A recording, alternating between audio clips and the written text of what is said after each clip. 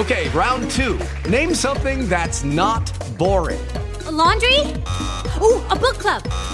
Computer solitaire, huh? Ah, sorry, we were looking for Chumba Casino. That's right, ChumbaCasino.com has over 100 casino-style games. Join today and play for free for your chance to redeem some serious prizes. ChumbaCasino.com. No purchase necessary. Void where prohibited by law. 18 plus terms and conditions apply. See website for details. And for a second, I thought I heard what? In this power, I send to every household this message. I got a message on the radio, and I heard these voices calling Jay talking tonight. Jay talking. I know that you can talk. Bradley Jay. Now listen up. WBZ. Radio. News Radio 1030. WBZ, you are Jay talking. We're with Anthony Sammarco, as I told you we would be. Yes, the Anthony Sammarco, Boston's favorite historian. Tonight, we are talking about Christmas traditions and Anthony's book, Christmas Traditions in Boston. Welcome to the program, Anthony Sammarco. Thank you very Wasn't much. that a professional introduction? It was always like usual, perfectly professional. Okay, great. So, how have you been since we last met? Very good. I had a very lovely Thanksgiving, and of course now we're in the joyous Christmas season. Our trees are up and decorations. It's really quite fun. How have you been? I am well. I've been walking and seeing the Boston that you talk about when you come in here.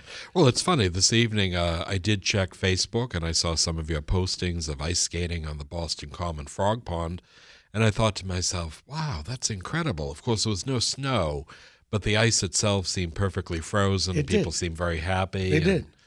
That's nice. To clarify, it was a video of not me skating. It was a video of others skating. Yes. I'm not a good skater. No, neither It's am not my I. strength. And it's a lot of folks not very good at it out there on the ice. One girl went kerblam right in front of me. I thought, gee whiz, that's not good.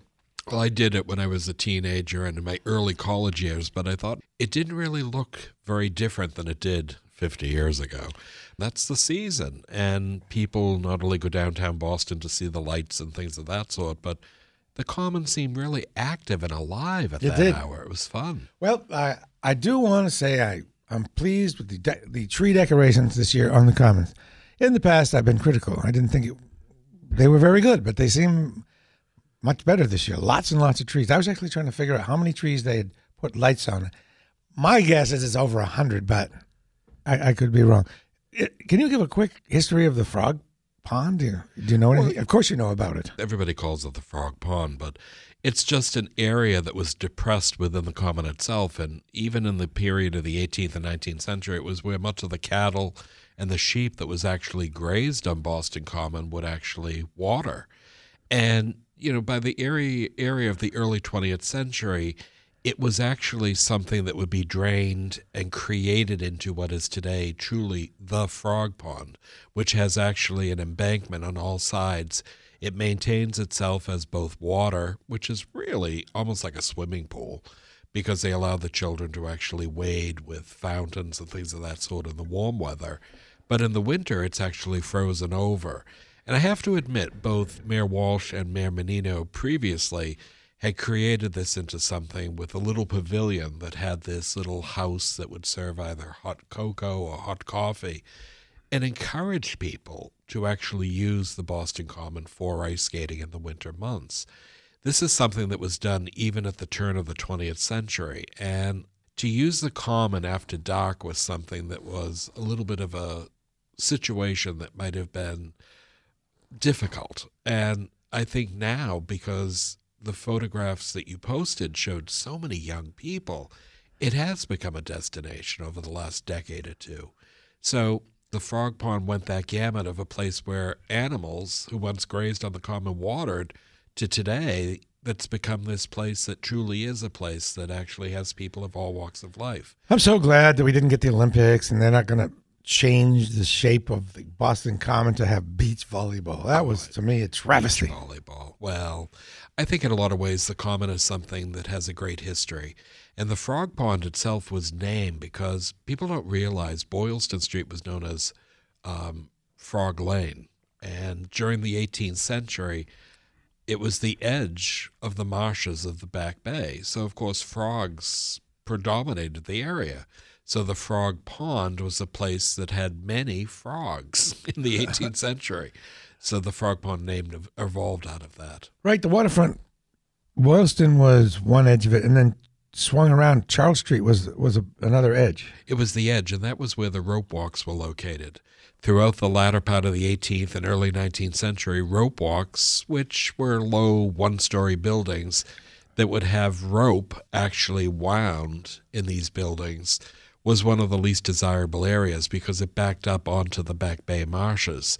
But by the early part of the 1820s, because Beacon Street was actually laid out as the Mill Dam connecting Boston and Brookline, that area became very valuable, and the city of Boston began to buy out the rope walks. And eventually we saw the creation and opening in 1837 of the Public Garden. Before we get into your book, which is already sold out, and you're waiting for more of them, right? Well, this is the funny thing.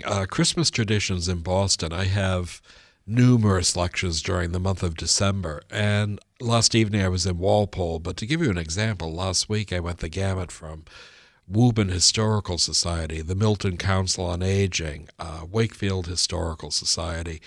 I did lectures so often, and there were 7 just last week, that people seem to be fascinated with this because it's a shared memory that we all have, whether or not we were raised in Boston or the stories that we've heard from our parents and grandparents. Christmas Traditions in Boston is a wonderful compilation that goes the gamut from the 17th century, when Christmas was banned in Boston, through to the 19th and 20th century, when we had everything from the Boston Common decorated with not just electric lights on the trees, but the nativity creche, as well as the chapel and small tableaus sit around the edge and perimeter of the Common, the enchanted village of St. Nicholas, and, of course, things such as the decorated department stores. So back in 1659, you had the Puritans. So folks showed up in 1620, the Pilgrims. That means 39 years later, Christmas was banned. Yes. And on what grounds was it banned? Well, you had to realize there were 2 distinct groups. There were the Pilgrims, called the Separatists, who settled Plymouth Bay Colony in 1620. But Boston was settled by Puritans settling Massachusetts Bay Colony. So these 2 were separate but equal. They were both settled by Englishmen. And in that period, Boston itself arose in some ways as a Puritan commonwealth. They called themselves in some ways a utopia upon a hill, which was the Tri-Mount. And during that period of time, Puritans themselves, though they were members of the Church of England, wanted to purify the church from within. So as members of the Church of England, which is Anglicanism, they themselves wanted to evolve in some ways that excluded crucifixes, incense, the Stations of the Cross. And what they did was to pare back the religion to a point where it became almost Orthodox Calvinism. And in that period, they themselves said that no one should celebrate Christmas because it was purported to be a pagan holiday, that even the ancient Romans had celebrated Christmas 2,000 years previously, which is true. But the whole idea is they not only deterred it by actually saying that you would be fined 5 shillings, which I have a little broadside shown in the book, which was a considerable sum of money, but they also said in some ways that the ministers and the ruling elders of each of these communities would deter people from either feasting or even having games and jovial times on Christmas Day. And in 1659, the Great and General Court of Massachusetts, which was the presiding judicial system, actually banned it legally. So it was something that people looked at as not only necessary because people were enjoying Christmas, they were having feasts, they were actually enjoying a dram of rum or maybe hard cider. A dram of rum. A dram of rum. I'm going to use that phrase from now on. I hope so. People were enjoying it. And in the book, I have these wonderful illustrations that actually show a group of young men playing Skittles, which was a ball game, in front of a tavern as they're admonished by a Puritan divine. And in that way, sometimes you began to realize that it was something that was publicly noticed, that they said that the observation of Christmas is deemed a sacrilege, and the exchanging of gifts and greetings, dressing in fine clothing, feasting, and similar satanical practices are hereby forbidden, with the offensible fine of 5 shillings. So we saw the people such as the Reverend Richard Mather, who was the minister of the Dorchester Church, as well as Samuel Sewell, who was a minister, an ancestor as well as Increase Mather, the son of Mather, were people that actually talked to the Puritans and said to them point blank that any of this is not just a sacrilege, but it's something that actually perpetuated the pagan ways. And they wanted people in that instance to actually stop. And they did. It was something that was banned, and by actually fining people, 5 shillings would be the equivalent of roughly a half a dollar maybe at that time. But that was a considerable sum of money, and people themselves did. Was that like $100 now? It probably is even a little bit more if you think of what the income would have been at that time. By 1688, there was the Glorious Revolution. And we saw that not only was James II deposed as the king because, of course, of his Roman Catholicism, we saw his daughter Mary, who had married William of Orange, ascending the throne of England. And in that instance, King William and Queen Mary themselves in 1689 were actually to become the king and the queen. And one of their edicts was a greater liberality of something that allowed people to not only have religious tolerance, but a more understanding aspect to the British Commonwealth. And during that period, one of the things was religion. And they established a church here in Boston known as King's Chapel. And King's Chapel was literally the King's Chapel. And they placed not only the Bible, but they also had church vestments, church silver, and eventually the church at the corner of what is today Tremont Street and School Street would represent a different form of religion from that of the Puritans, though the Puritans in 1630 were still members of that church and wanted to purify from within. So that liberality of something of the aspect of religion made it easy for people to do. It's nice to see an attempt, at least, to have a Christmas, not fair, but a Christmas at Government Center. A little bit of, well, in the last few years, Mayor Walsh has actually set up these things, of course, ice skating. And when we're in London, especially during the Christmas season, there are all these, as this woman mentions, pop-up fairs. On the South Bank, we were surprised to see these little Christmas villages, and there was skating, and there was all sorts of food and different drinks and things of that sort, and we were really impressed because it was a little bit too cold to be out at night, but in that instance it was beautifully illuminated, beautiful trees, and not only adults but children, and the children are the real reason for the holiday season, it seems. But a lot of times in this book, what I try to do in some ways is, yes, of course, talk about the birth of Jesus Christ. That's the whole reason for Christmas, the whole aspect of how it evolved from the 17th through the 20th century. My chapter, which is called A Very Boston Christmas, touches upon the handbell ringers on Beacon Hill. And I thought it was the most fascinating thing. I buy photographs on eBay of anything that I think that's interesting that pertains to Boston, because I might use it in a book or something that's in the back of my mind for a book proposal. But eventually, after the book is done, everything goes to the University of Massachusetts. They have a special archive that actually maintains all of the things that I've used in the 80-plus books that I've done. But I found this one photograph, which is on page 29, and it's of Margaret Shercliffe, a woman who actually was not only a proficient handbell ringer, but she also rang the bells of the Old North Church where her family worshipped. And the photograph shows 4 of her 6 children sitting there, dour faces, but actually with handbells. And they would ring in unison these wonderful tunes that would go the gamut of Jingle Bells to Old Little Town of Bethlehem. But it was something that would evolve in the period of the 1930s and 40s, that her friends would actually go out to Beacon Hill, especially on Christmas Eve, and stand in the doorways of family homes and actually do these impromptu concerts.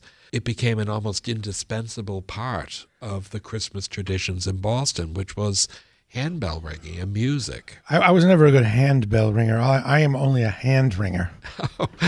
I gather. Now, Handbells are charming. They actually have a melodious tune, and it's really quite nice.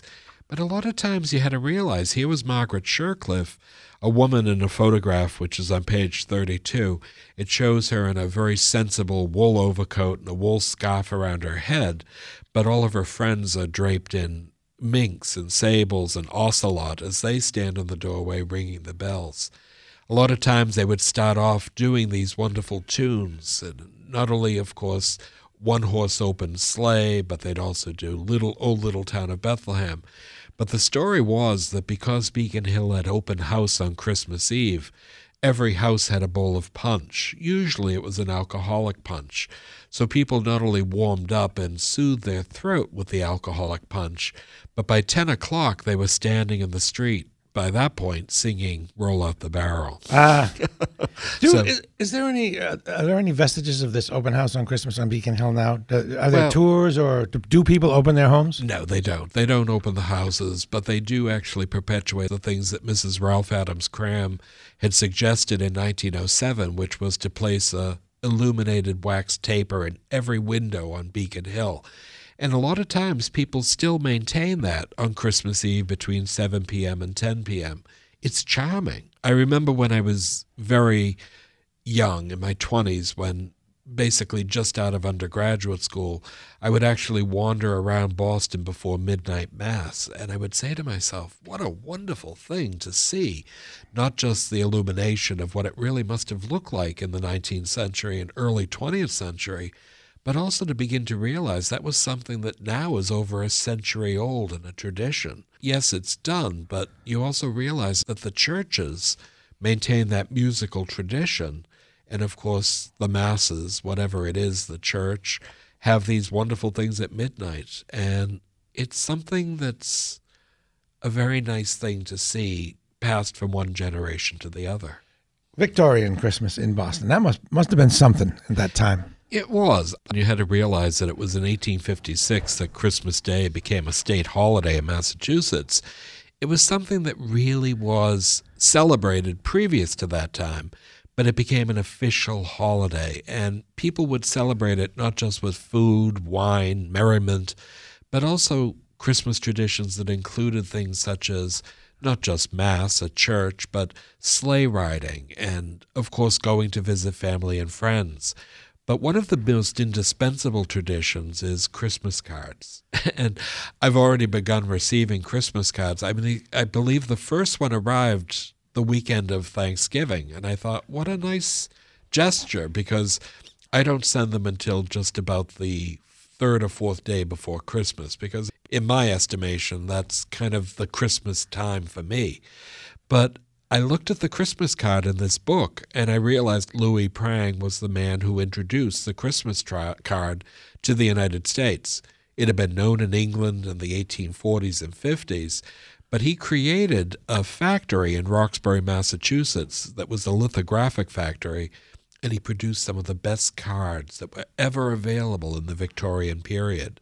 And they were, yes, of course, angels, with wonderful trumpets sounding the fact that Jesus Christ is born on Christmas Day. But they were also doing things that had wonderful renditions of women descending a staircase with Aladdin's lamp.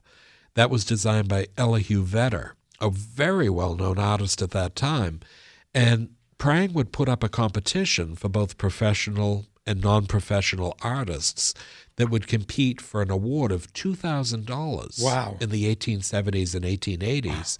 And at that point, he would then publish that card. And his cards... Lucky Land Casino, asking people, what's the weirdest place you've gotten lucky? Lucky? In line at the deli, I guess? Aha, in my dentist's office. More than once, actually. Do I have to say? Yes, you do. In the car before my kids' PTA meeting. Really? Yes. Excuse me, what's the weirdest place you've gotten lucky? I never win and tell. Well, there you have it. You can get lucky anywhere, playing at LuckyLandSlots.com. Play for free right now. Are you feeling lucky? No purchase necessary. Void where prohibited by law. 18+. Terms and conditions apply. See website for details. were not inexpensive. At the time, they were $1 a piece, which in this estimation, would probably be the equivalent of about $20? Well, $15 to $20, Yeah. yes. A tremendous sum of money, but they were a tremendous amount of work. And in that period, he himself would have over 100 men and women working in his lithographic factory, which still stands in Roxbury. His house still stands on Center Street on Roxbury Meeting House Hill. And in some ways is a great example of this whole idea of the Christmas card industry that would eventually spur on such places as Rustcraft, Hallmark Cards, as well as a plethora of other publishers. But in this book, I have things that have cards from Norman Rockwell and Tasha Tudor, as well as even Salvador Dali. I noticed that. Isn't that fun? That was a card that was sent to me many, many years ago. And I looked at it and I thought, this was fascinating. I mean, it was one of my more outre friends, but in a lot of ways it was a fun card. So I had collected cards over the years, along with all sorts of things on Louis Prang and Christmas traditions, with the intention someday of maybe doing an article. But with Alan Sutton, this book actually came to fruition, and it did so in less than 2 months. The funny thing was, I put this together and wrote the captions and the introduction within a very short period of time. It was so difficult to distill into 96 pages so much information and so many illustrations that in a lot of ways it was something, when it came out, I was very pleased. And it was beautifully done, beautifully illustrated with color photographs that chronicled not just my memories, but I bet it's shared memories of all of us as Bostonians. Slightly aside, why is Avenue Louis Prang near Longwood? Did he live over there, or was this right? Well, that's where that is, right?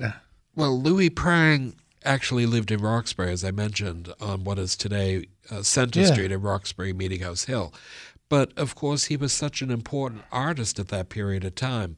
Louis Prang didn't just do a Christmas card, but he also was somebody who was probably best known for his color chart. Louis Prang actually had done all sorts of things for art education in the public schools in the latter part of the 19th and early 20th century. And Avenue Louis Prang actually was named for him, but not every street in Boston is near where either the person lived or where their factory was located. They needed to name a street. But do you remember when we were children, when we had these wonderful color charts and how green and blue would turn into a different... That was Prang's theory of color evolution. And in the 19th century, you had to realize that a lithograph was something that would actually have a multitude of colors. But the colors were created by carving a stone for every single imprint of that color. So one would press the yellow and then do a stone that pressed the red and a third stone that would press the green. So that when eventually the picture was completed, that lithograph had 10 different colors. And in that way was something that was an expensive commodity to produce, but it was probably the best available. So he did not just Christmas cards, he did lithographs of scenes of great paintings. He did things such as what Carrier Knives had done previously as prints, but he created art for the middle class. And Avenue Louis Prang perpetuates his name. He's buried at Forest Hill Cemetery, and he's probably one of the most important artists of 19th century America that created something that people sometimes forget the importance of his contribution.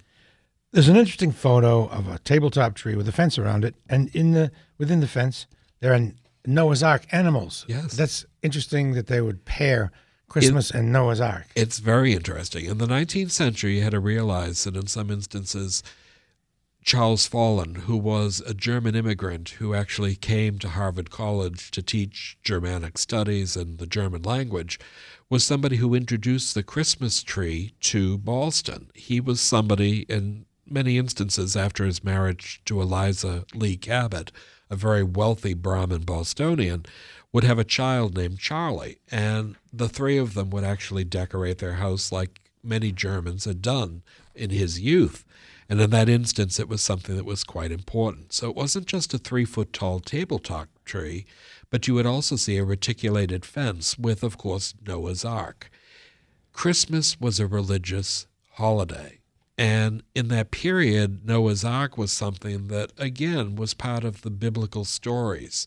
So it wasn't just the fact that one was telling the story of the birth of Jesus Christ, but one might actually tell children stories of all sorts of biblical aspects, including Noah's Ark. And Noah's Ark was something that we would see in these prints of the 1830s, 40s, and 50s. It would somewhat change due to one artist named Thomas Nast. And Thomas Nast was somebody who was a political cartoonist, especially during the Civil War. This is on page 27. And I say that as a political cartoonist in the 19th century, he was considered to be the father of the American cartoon. He was associated with the New York Illustrated News, Frank Leslie's Illustrated News, and Harper's Weekly, and his cartoons had a wide appeal to the public. And though his Christmas cartoons were charming as a political cartoonist, he would also wield more influence than any other artist of the 19th century, because in that instance he created what he called Thomas Nast's Christmas drawings for the human race. He took a man by the name of St. Nicholas, and he created him as Santa Claus. And Santa Claus, the jovial man with white hair and a flowing beard, in a red velvet suit trimmed with white fur, was somebody that had now become, thanks to Thomas Nast, a man who would actually descend a chimney to actually leave toys for good boys and good girls. But Nast also did illustrations that showed children actually getting coal in their stockings. So in a lot of ways, you wanted to be as good as you possibly could, but in many ways, the idea of having coal in one's stocking was actually a tremendous burden for many children to bear. Was the nativity scene something that was prominent right from the get-go, or did that come about later? It really did come up a little bit later. In the period of the 1880s and 90s, one began to see these life-size nativity crash, especially at churches. In this book, I have wonderful photographs that show them not only in front of Trinity Church or Copley Square, but also Our Lady of Perpetual Help, which was actually on Mission Hill in Roxbury. There was one also in front of the Cathedral of the Holy Cross in the South End. So it was the latter part of the 19th century, but it wasn't just religious. There was one erected on Boston Common, and that was probably the largest of all, because these were life-size figures of both Mary, Joseph, and the baby, the three kings on camels, shepherds, and sheep.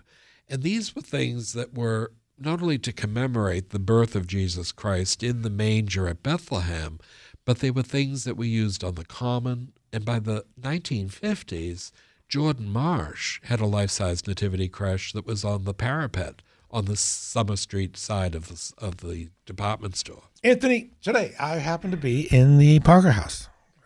As I walk the length of the city, every once in a while I think I'll just go in someplace, and I happen to go in the Parker House today.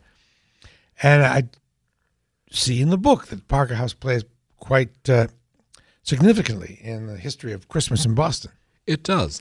I mean, the Parker House is a place everybody thinks of, not only the fact of the Parker House roll and Boston cream pie, which is wonderful because they are synonymous with it. But, Harvey Parker created what was to become one of the finest hotels in Boston in the 19th century. Originally, it was just on School Street, but eventually, by the latter part of the 19th century, a large hotel was built that extended it along Tremont Street. But in the 1840s and 1850s, it was not only something that had an a la carte menu, which allowed people to eat everything from meats and poultry and game, as well as even the most wonderful assortment of desserts. It is Ryan here, and I have a question for you. What do you do when you win? Like, are you a fist pumper, a woohooer, a hand clapper, a high fiver? I kind of like the high five, but if you want to hone in on those winning moves, check out Chumba Casino. At ChumbaCasino.com, choose from hundreds of social casino-style games for your chance to redeem serious cash prizes. There are new game releases weekly, plus free daily bonuses, so don't wait. Start having the most fun ever at ChumbaCasino.com. No purchase necessary. VGW. Void where prohibited by law. See terms and conditions. 18+. The place that attracted people as tourists to Boston. And you can't think of Boston without thinking of tourists today. But in the 1840s, it was something that was really quite unusual. And one of those that came to Boston was Charles Dickens. Now, Dickens was a very well-known author from London. He actually was an immensely popular novelist. And he came to Boston and stayed at a suite at the Parker House because in 1842, he was said in some ways to actually come to speak about his new book, A Christmas Carol. And A Christmas Carol is something that has been immortalized both on screen as well as in plays. It was something that talked about Ebenezer Scrooge and, of course, the visitation of the three spirits. But in that way, Ticknor and Fields, who was Dickens's Boston publisher, wanted to actually have him on a tour. And by coming to Boston, he did these readings, which were actually at the Tremont Temple Baptist Church, that had over 2,000 people every night that he spoke. Well, he came at that period, and not only did he say that he actually enjoyed it, but he said that Boston is what I would have the whole United States to be, because in that instance, not only was he accepted with alacrity, but A Christmas Carol became one of the most important books. Over the next 2 years after 1842, Dickens treated the Parker House as his home away from home, and he practiced for his immensely popular readings in front of a large mirror in his suite. So the Parker House wasn't just a luxury hotel with one of the fabled dining rooms, which I love to this day, but it was also something that had a little bit of a Christmas tradition in Boston, and Dickens himself would stay there not just in 1842, but again in 1867. He created something that I utilized in the book itself. But he was one of many people. There were also people such as Lydia Maria Child. She herself became an immensely popular writer. She wrote The American Frugal Housewife that touched upon the aspects of not only, and I love the secondary dedication. It says, dedicated to those who are not ashamed of economy, which was something that touched upon the middle-class housewife of the 19th century. But she was the daughter of Converse Francis, the man who invented the Medford cracker, which was a pilot cracker. But she herself would eventually go on to write a ditty that was set to tune, and it was called Over the Bridge and Through the Woods to Grandfather's House We Go. Wow. And that was Grandfather's house, which is still on South Street in Medford. It's owned by Tufts University. But it was a great example of her family's horse-drawn sleigh going across the Craddock Bridge at Medford Square and then eventually going through the woods to Grandfather's house. But then you also had her near neighbor, a man by the name of James Lord Pierpont. And Pierpont, who was a somewhat ne'er-do-well, his father was the minister of the Unitarian Church in Medford, and ironically, he was also the uncle of J.P. Morgan, the financier. He was somebody who actually composed a tune called One Horse Open Sleigh, or something that we call Jingle Bells. Wow. And that was done at Simpson's Tavern in Medford Square, the only place there was a pianoforte.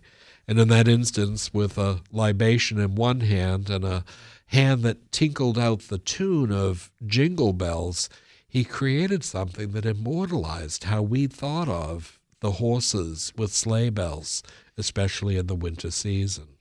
So each of these people, whether it's Dickens or Child or Pierpont, the names might not necessarily be totally familiar to us, but their tunes and books are. Well, thanks to you, more and more they're becoming familiar to us because you hear them from time to time as they overlap in the different subjects we cover. So as I listen to you talk, it seems as though Boston had a lot to do with shaping how the entire United States viewed Christmas. To what degree did Boston shape American Christmas? Well, don't forget, every community did something. If it was a Christian community, it would do something. Boston in the 19th century was evolving as a place that embraced different people's religious as well as ethnic traditions. So here was Charles Follen, a German immigrant that introduced the Christmas tree. And then, of course, Italians might introduce the Feast of the Seven Fish. I dedicate the book to my paternal grandparents, Luigi and Rose Gianelli Sammarco. And what I tried to do in some ways was to remember the stories of Christmas when I was a child, which was the Feast of the Seven Fish. It included everything from, lobster and shrimp and smelts, and as well as, linguine with clam sauce. It was a religious holiday for us, and it was a fast because we couldn't eat meat. And I remember back when I was a very young child of going there and the wonderful merriment as well as beautiful lights and Christmas of seeing that. And it was something 50 or 60 years ago that really was something that was quite special. But each one of us have these special memories, and whether it's something that was introduced by our ethnic groups or religious groups, you begin to realize that Christmas traditions evolve because of all of us. So this is a book that's really shared memories, and the memories that we made, our parents made, and our grandparents made. You mentioned Tasha Tudor. Yes. I'm interested to hear more about Tasha Tudor. Well, Tasha Tudor is a fascinating character. She was born in Boston. She was a Brahmin, but her name was not Tasha Tudor. When she was born, she was Starling Burgess. Her father was a yacht designer, and her mother, Rosamond Tudor, was a portrait painter. But her grandfather was Frederick Tudor, who had actually cut ice and then sent it to India and the West Indies and made a fortune in the ice trade. Tudor Wharf maintains the name of the family.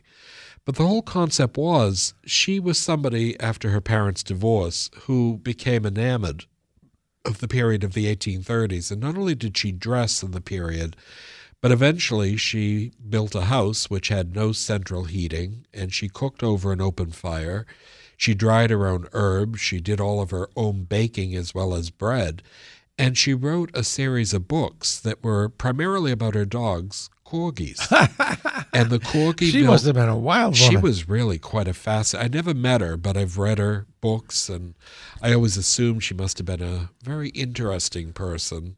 Difficult, I'm sure, but very interesting.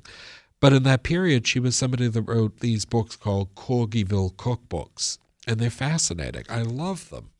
But the funny thing was, she also did painting, and she did Christmas cards. And these were Christmas cards that evoked the period of the 19th century, and it will show a woman taking cookies out of an oven, along with her children, cats, and corgi dogs, all sitting around the fireplace. And you see in that distance shells of Canton and Nanking china and the wonderful stories that she created. So she was somebody that had, of course, the Brahmin tradition of Boston. She was greatly wealthy, but she was also somebody who chronicled the 19th century Christmas traditions of her family. And in that instance, you had people also like Norman Rockwell, and some of his things were just incredible. But a lot of people also don't realize that Joyce Hall, who created Hallmark cards, was somebody who would actually have that wonderful little ditty, "When you care to send the very best," as one of his artists, Winston Churchill. Oh. So in this book, I try to really chronicle not just Louis Prang in the 19th century, but Norman Rockwell, Tasha Tudor, and even Joyce Hall and Winston Churchill. When was Tasha Tudor alive again? I want to say from the period of about 1912 to about 1990. Wow. So she's someone one could have, if one had known, had wanted to, you could have met her at some point. Oh, yes, definitely. Wow. It's 1915 to 2008. No kidding. All right. Of course, we have to address the Jordan Marsh. Well, funny thing is, the book on Jordan Marsh came out recently as well, and Jordan Marsh was founded in 1851 by Eben Jordan and Benjamin Marsh. It was a dry goods store. But by the period of the 1870s and 1880s, it evolved into a department store. It had 244 departments that went the gamut from men's clothing, women's clothing, children's clothing, household goods, furniture. With the Lucky Land Slots, you can get lucky just about anywhere. This is your captain speaking. We've got clear runway and the weather's fine, but we're just going to circle up here a while and get lucky. No, nothing like that. It's just these cash prizes add up quick. So I suggest you sit back, keep your tray table upright, and start getting lucky. Play for free at LuckyLandSlots.com. Are you feeling lucky? No purchase necessary. Void where prohibited by law. 18+ terms and conditions apply. See website for details. Everything imaginable under one roof. and it was the New England's largest store. But by the 1950s, it became synonymous with Christmas because of Christmas traditions in Boston. It created the enchanted village of St. Nicholas. Now, the surprising thing was, after World War II, trade ties with Germany had been suspended. So by the late 1950s, Edward Richardson Mitten, who was the president of Jordan Marsh, wanted to reestablish ties because many of the things they had once imported came from Germany. So in 1958, he petitioned the government and eventually went to Germany and spoke to a man by the name of Hoffman, who actually had a company in Coburg, West Germany. This man's grandfather had made toys in the 19th century for the Duke of Coburg, but by the 1930s and 40s, they were making automated figures. And these automated figures were at amusement parks and department stores. And what Edward Richardson Mitten did was to commission 250 figures of men, women, and children, and every animal imaginable to create the enchanted village of St. Nicholas. And between 1958 and 1959, he had created a marketing and advertising blitz so that when it opened on the day after Thanksgiving in 1959, there were 15,000 people in line to actually see the enchanted village. It was something that had 24 tableaus, and they went the gamut from a drawing room, a bakery, an ice cream shop, the schoolhouse, a glassblower shop, as well as the village jail.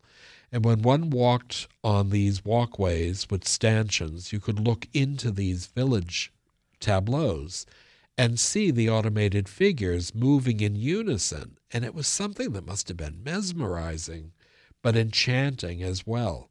And during that period, of course, with so many people, Jordan Marsh realized that music was necessary. And what they did was to actually hire a trio from the Biltmore Hotel that was on Massachusetts Avenue to play Germanic music, and they dressed in lederhosen and Tyrolean hats. When they took their break, somebody played the organ and played, of course, Christmas carols.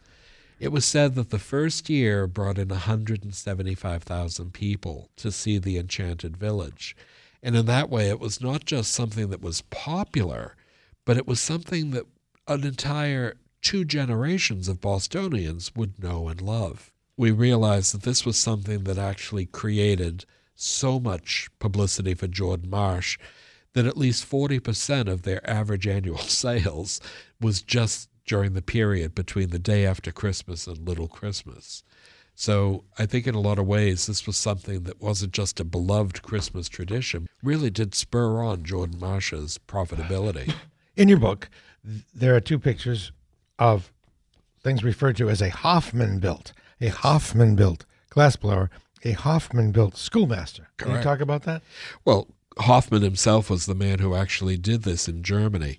And during that period, you began to realize Christian Hoffman himself was the 3rd generation who made these automatons.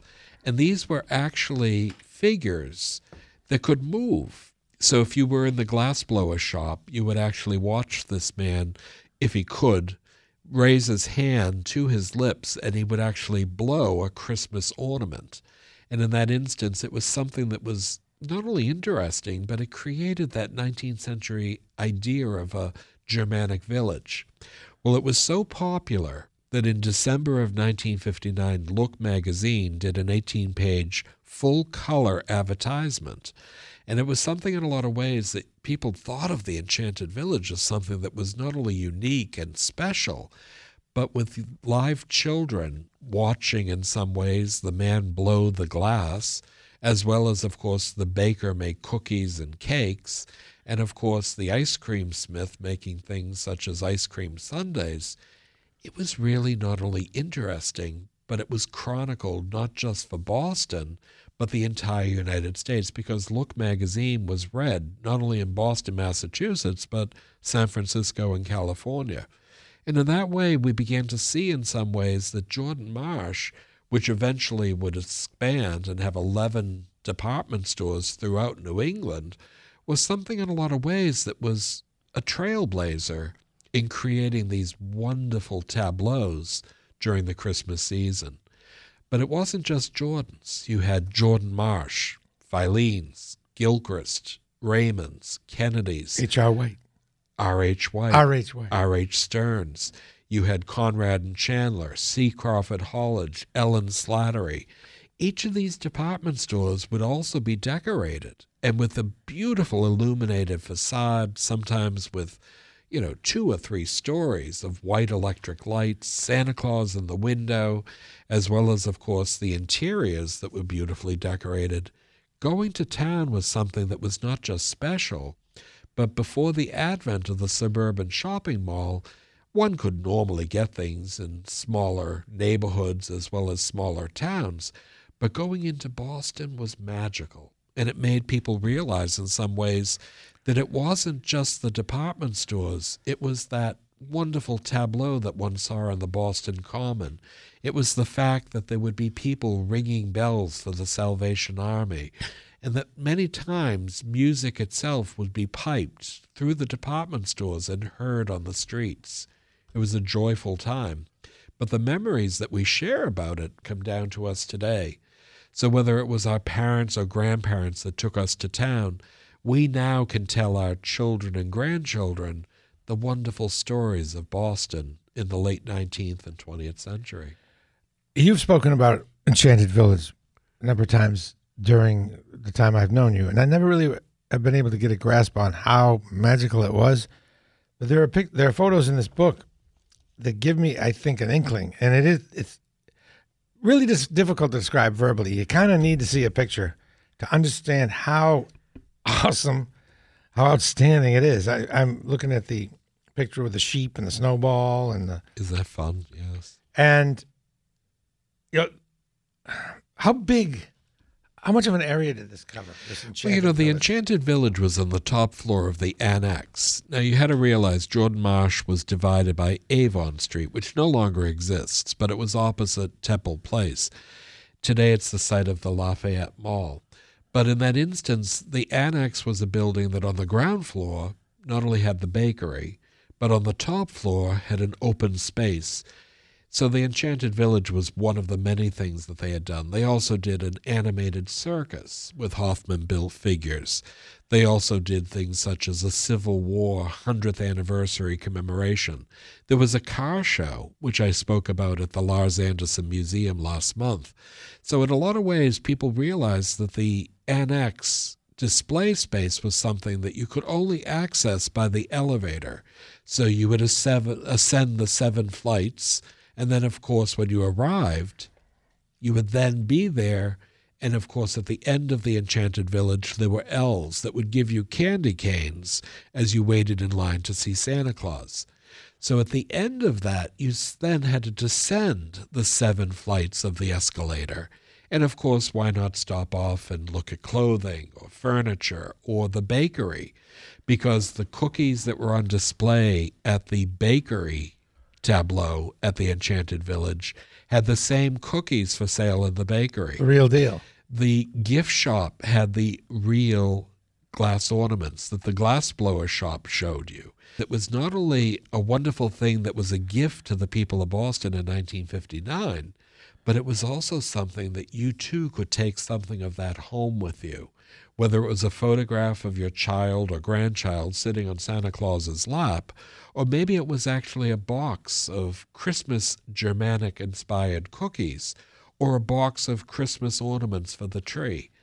Each one of those things, though, perpetuated the memory that you had, and whether it was of the Enchanted Village, or maybe the fact that today one still puts that Christmas ornament that you purchased after having seen it at the Enchanted Village on the tree, you remember that continuity of 50 or 60 years.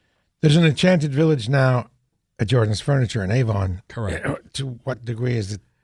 Well, the original Hoffman, similar. The original Hoffman built were from the 1959 period. Eventually, we would see in the 1980s that it would be discontinued by, of course, Jordan's. And by the period of 1996, Macy's, of course, had gotten rid of it. The pieces that are at Jordan's Furniture in Avon, Massachusetts, are the pieces that Mayor Menino commissioned that would eventually see them at the Boston City Hall Plaza. and they date from the early 1990s. But of the original pieces, they disintegrated. I mean, at this point, they're over 60 years of age. But the idea was that they themselves were things that were really quite important. But today, the Enchanted Village, again, gives us and our children and grandchildren that wonderful story that we knew as children. But it's also the fact that Jordan's has connected their name with that of Jordan Marsh. And it's not just the fact that one can see the Enchanted Village of St. Nicholas in Avon, but you can also stop by and purchase a half a dozen Jordan Marsh blueberry muffins. Anthony Samarco in his book, Christmas Traditions in Boston. Anthony's with us, and there's a section in there called Boston's Christmas Trees, or Christmas Trees of Boston. Well, you know, Christmas trees in the 19th century started off as tabletop trees, but in a lot of ways it was also the fact by the 20th century they became room-sized.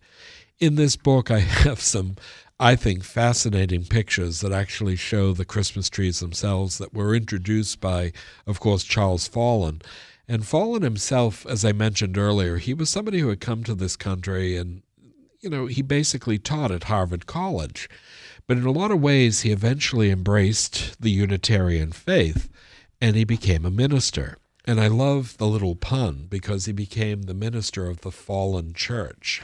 And the Fallen Church is something that still exists in Lexington, Massachusetts. They still have a Christmas tree sale, and every tree actually has a little history of Charles Follen on the tree itself. But in the latter part of the 19th century, you'd see these trees that were not only decorated with, of course, wax tapers, but they'd have everything from Christmas toys, dolls, little drums, balls for boys. You'd have little pull toys, horses and sheep. And they would eventually, in the 1860s and 1870s, grow to what eventually became room-sized trees.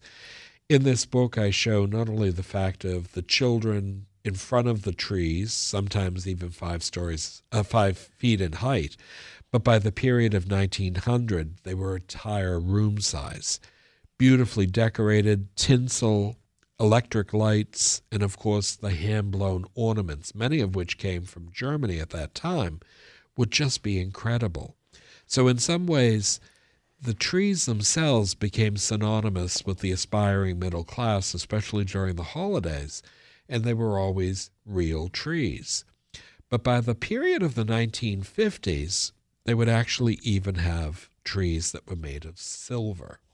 And during that period, there were aluminum trees that would actually have a revolving light that had 4 colors, and you would put that on and it would revolve with an electric light bulb to illuminate the silver tree, which usually had single-colored light bulbs. And in that way, it was something that was totally different. It was a cool mod tree. We had a silver tree when I was a child.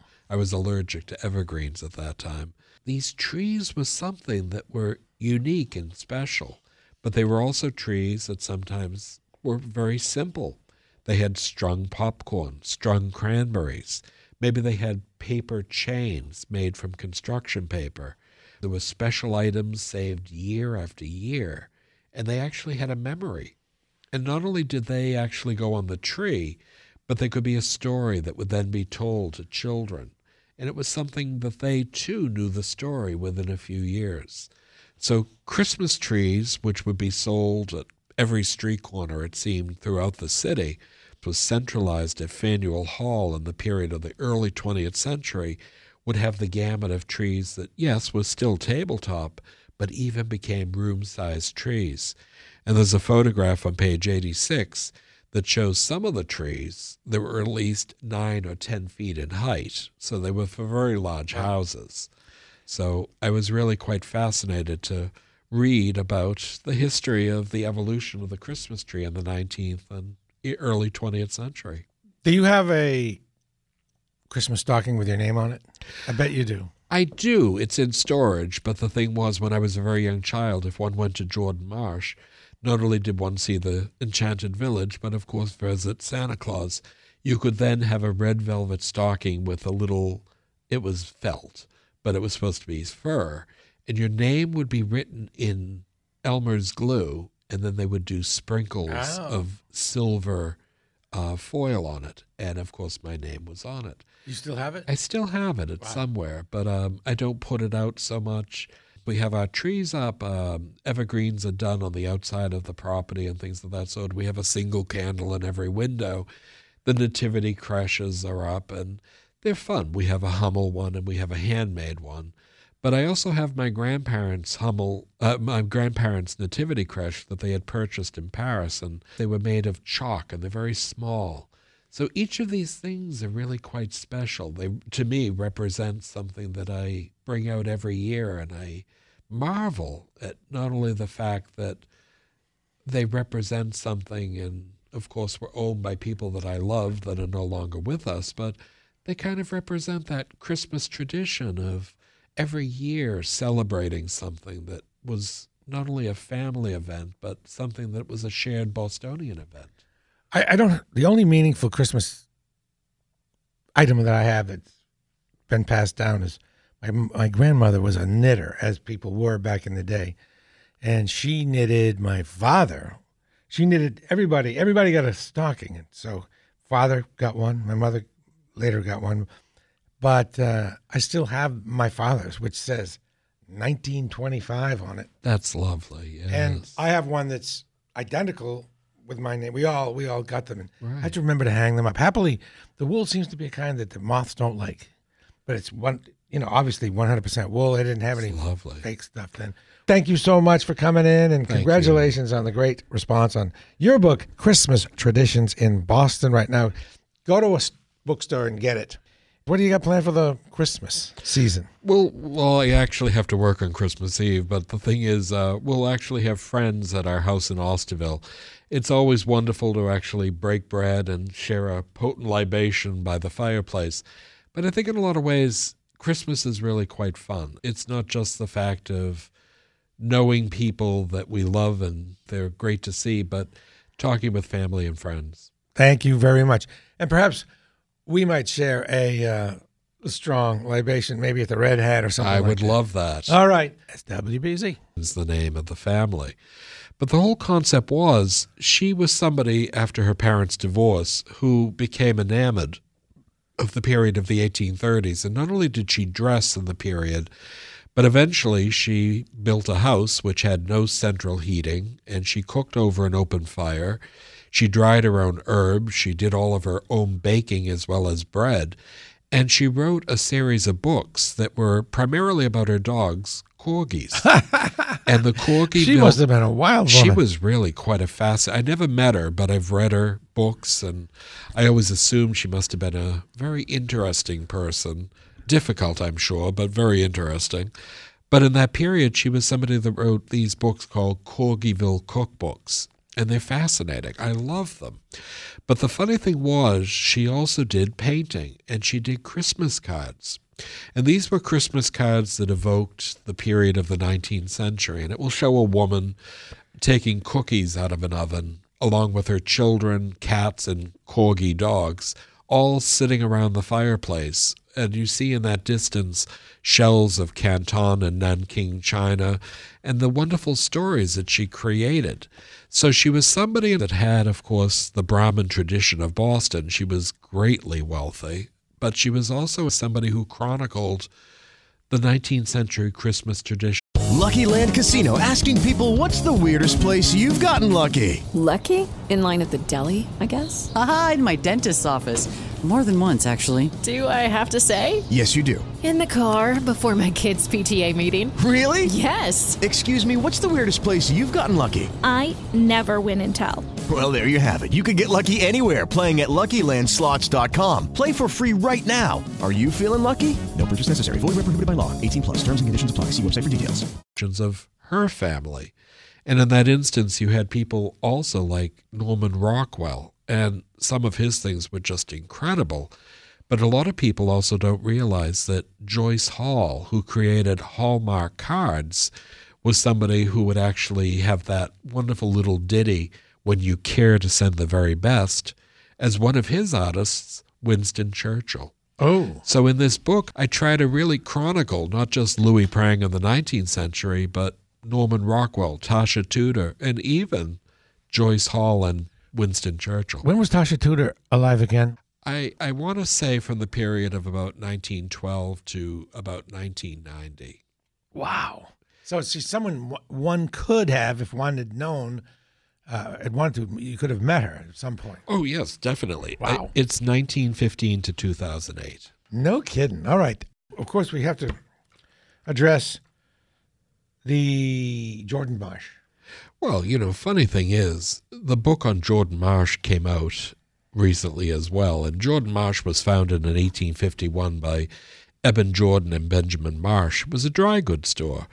But by the period of the 1870s and 1880s, it evolved into a department store. It had 244 departments that went the gamut from men's clothing, women's clothing, children's clothing, household goods, furniture, everything imaginable under one roof.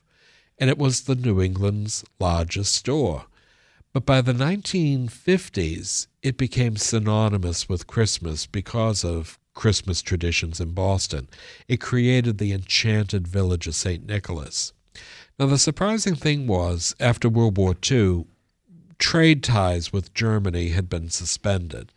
So by the late 1950s, Edward Richardson Mitten, who was the president of Jordan Marsh, wanted to reestablish ties because many of the things they had once imported came from Germany.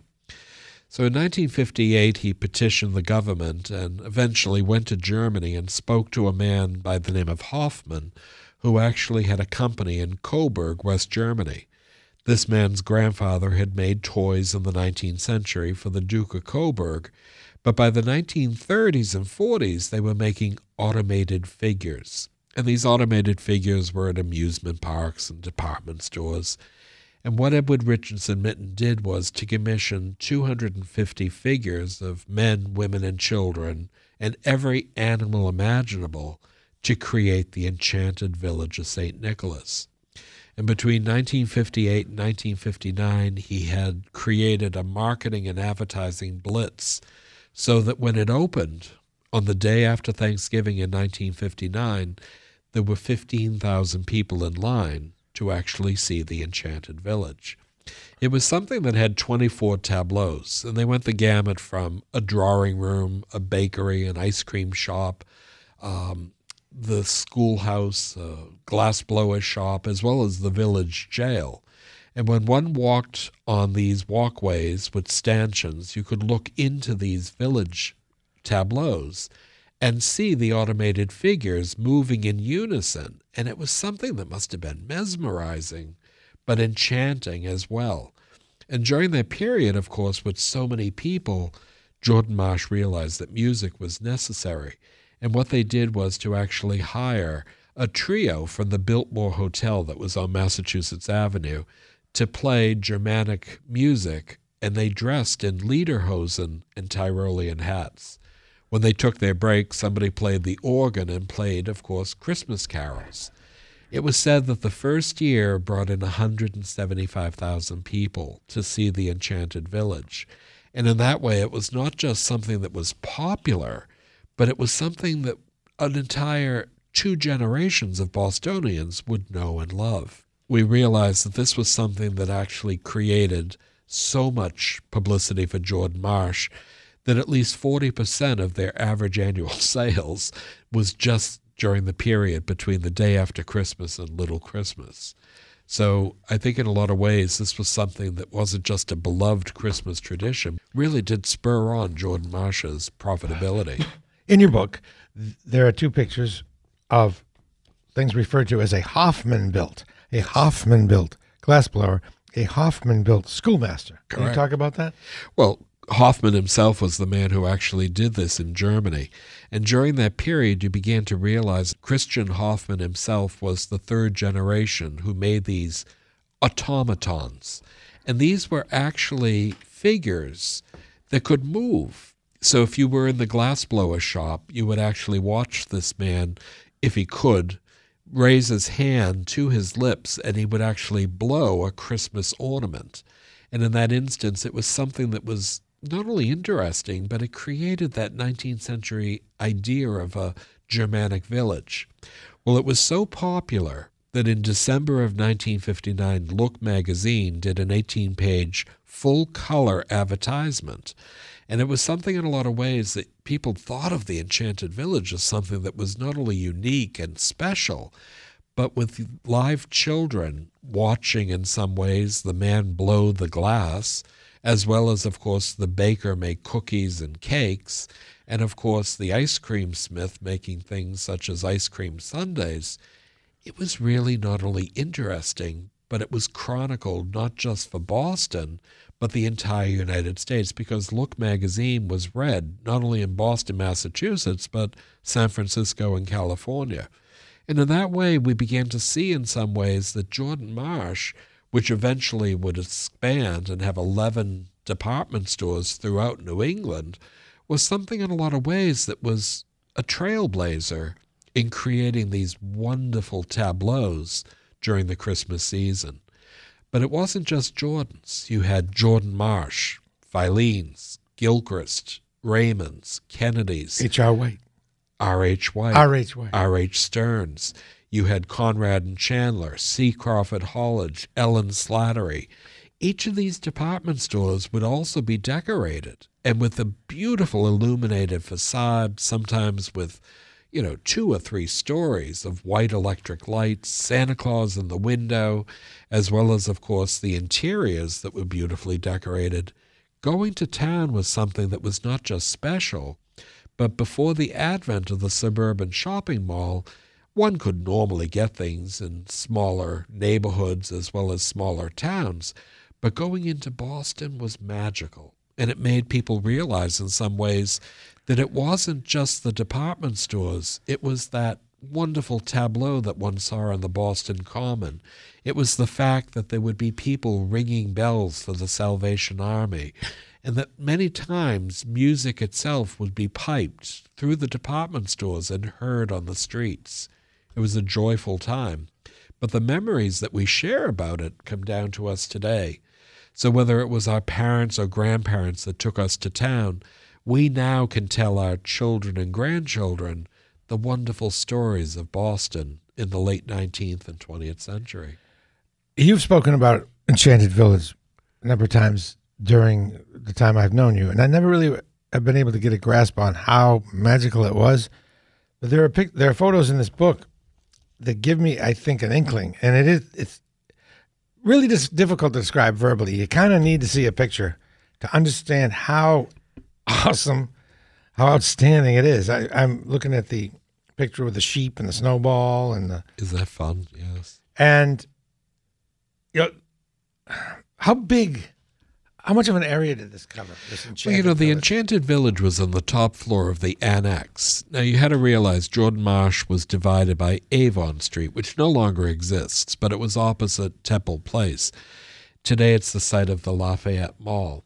But in that instance, the Annex was a building that on the ground floor not only had the bakery, but on the top floor had an open space. So the Enchanted Village was one of the many things that they had done. They also did an animated circus with Hoffman-built figures. They also did things such as a Civil War 100th anniversary commemoration. There was a car show, which I spoke about at the Lars Anderson Museum last month.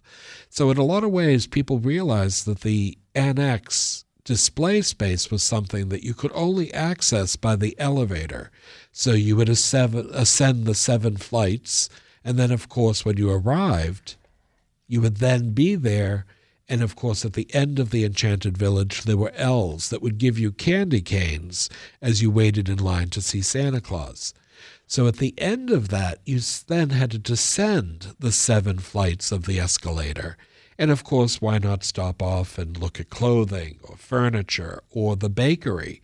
Because the cookies that were on display at the bakery tableau at the Enchanted Village had the same cookies for sale in the bakery. Real deal. The gift shop had the real glass ornaments that the glassblower shop showed you. It was not only a wonderful thing that was a gift to the people of Boston in 1959, but it was also something that you too could take something of that home with you, whether it was a photograph of your child or grandchild sitting on Santa Claus's lap, or maybe it was actually a box of Christmas Germanic-inspired cookies, or a box of Christmas ornaments for the tree. Each one of those things, though, perpetuated the memory that you had, and whether it was of the Enchanted Village, or maybe the fact that today one still puts that Christmas ornament that you purchased after having seen it at the Enchanted Village on the tree, you remember that continuity of 50 or 60 years. There's an Enchanted Village now at Jordan's Furniture in Avon. Correct. To what degree is it? Well, the original Hoffman, similar. The original Hoffman built were from the 1959 period. Eventually, we would see in the 1980s that it would be discontinued by, of course, Jordan's. And by the period of 1996, Macy's, of course, had gotten rid of it.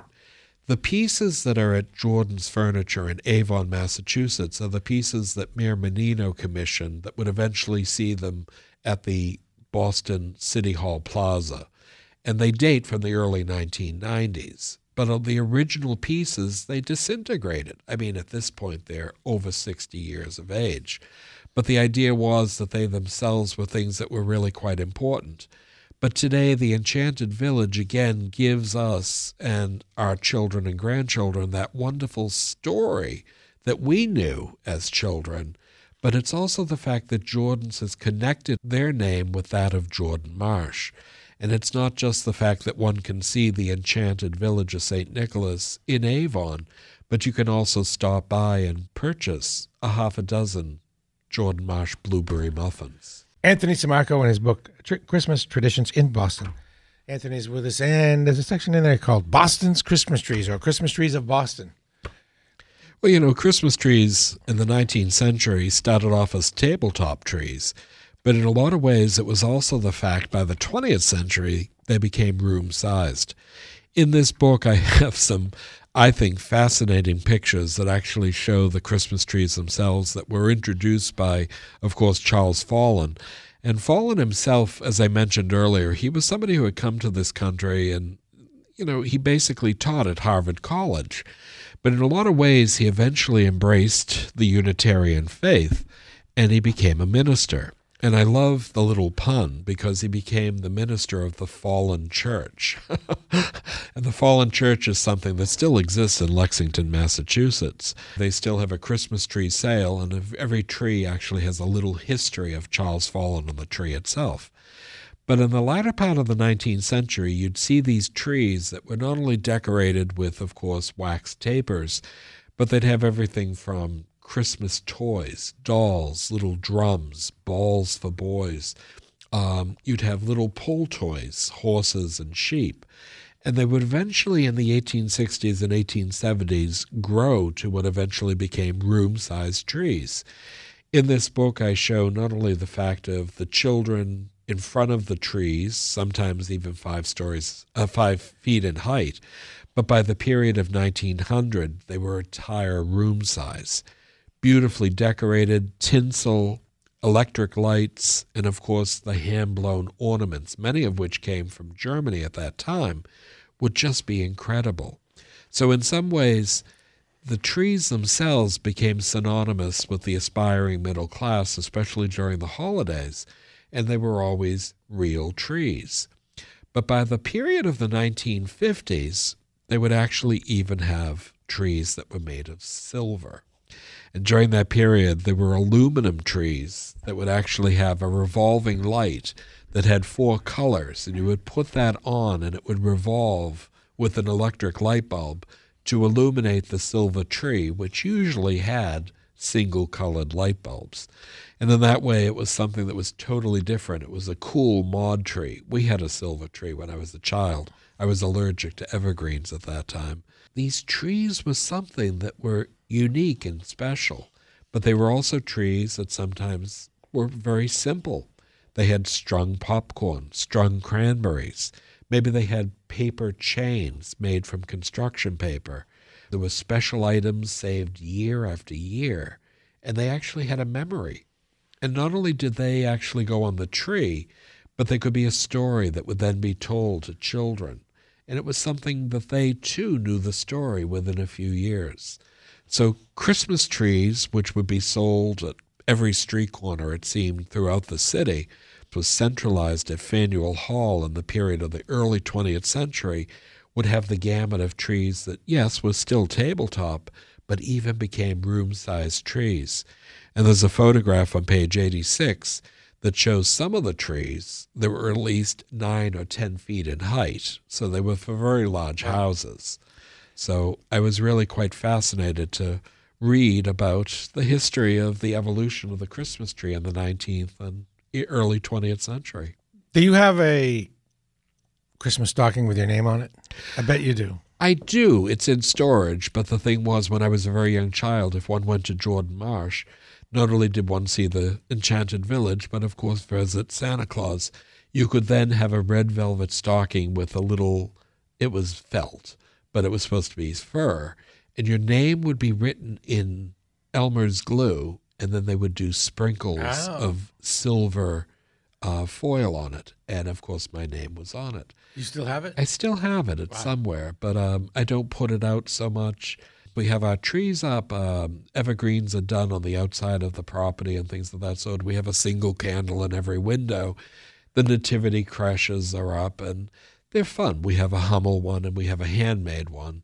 But I also have my grandparents' nativity creche that they had purchased in Paris, and they were made of chalk, and they're very small.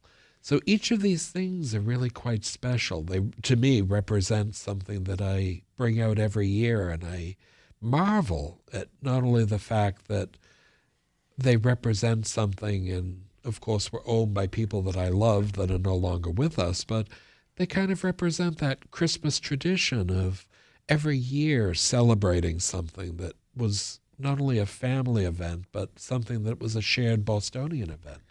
The only meaningful Christmas item that I have that's been passed down is my grandmother was a knitter, as people were back in the day. And she knitted my father. She knitted everybody. Everybody got a stocking. And so father got one. My mother later got one. But I still have my father's, which says 1925 on it. That's lovely. Yes. And I have one that's identical with my name. We all got them. And I have to remember to hang them up. Happily, the wool seems to be a kind that the moths don't like. But it's obviously 100% wool. They didn't have any fake stuff then. Thank you so much for coming in, and congratulations on the great response on your book, Christmas Traditions in Boston right now. Go to a bookstore and get it. What do you got planned for the Christmas season? Well, I actually have to work on Christmas Eve, but the thing is, we'll actually have friends at our house in Austerville. It's always wonderful to actually break bread and share a potent libation by the fireplace. But I think in a lot of ways, Christmas is really quite fun. It's not just the fact of knowing people that we love and they're great to see, but talking with family and friends. Thank you very much. And perhaps we might share a strong libation, maybe at the Red Hat or something. I would love that. All right. That's WBZ. Hello, it is Ryan, and I was on a flight the other day playing one of my favorite social spin slot games on ChumbaCasino.com. I looked over at the person sitting next to me, and you know what they were doing?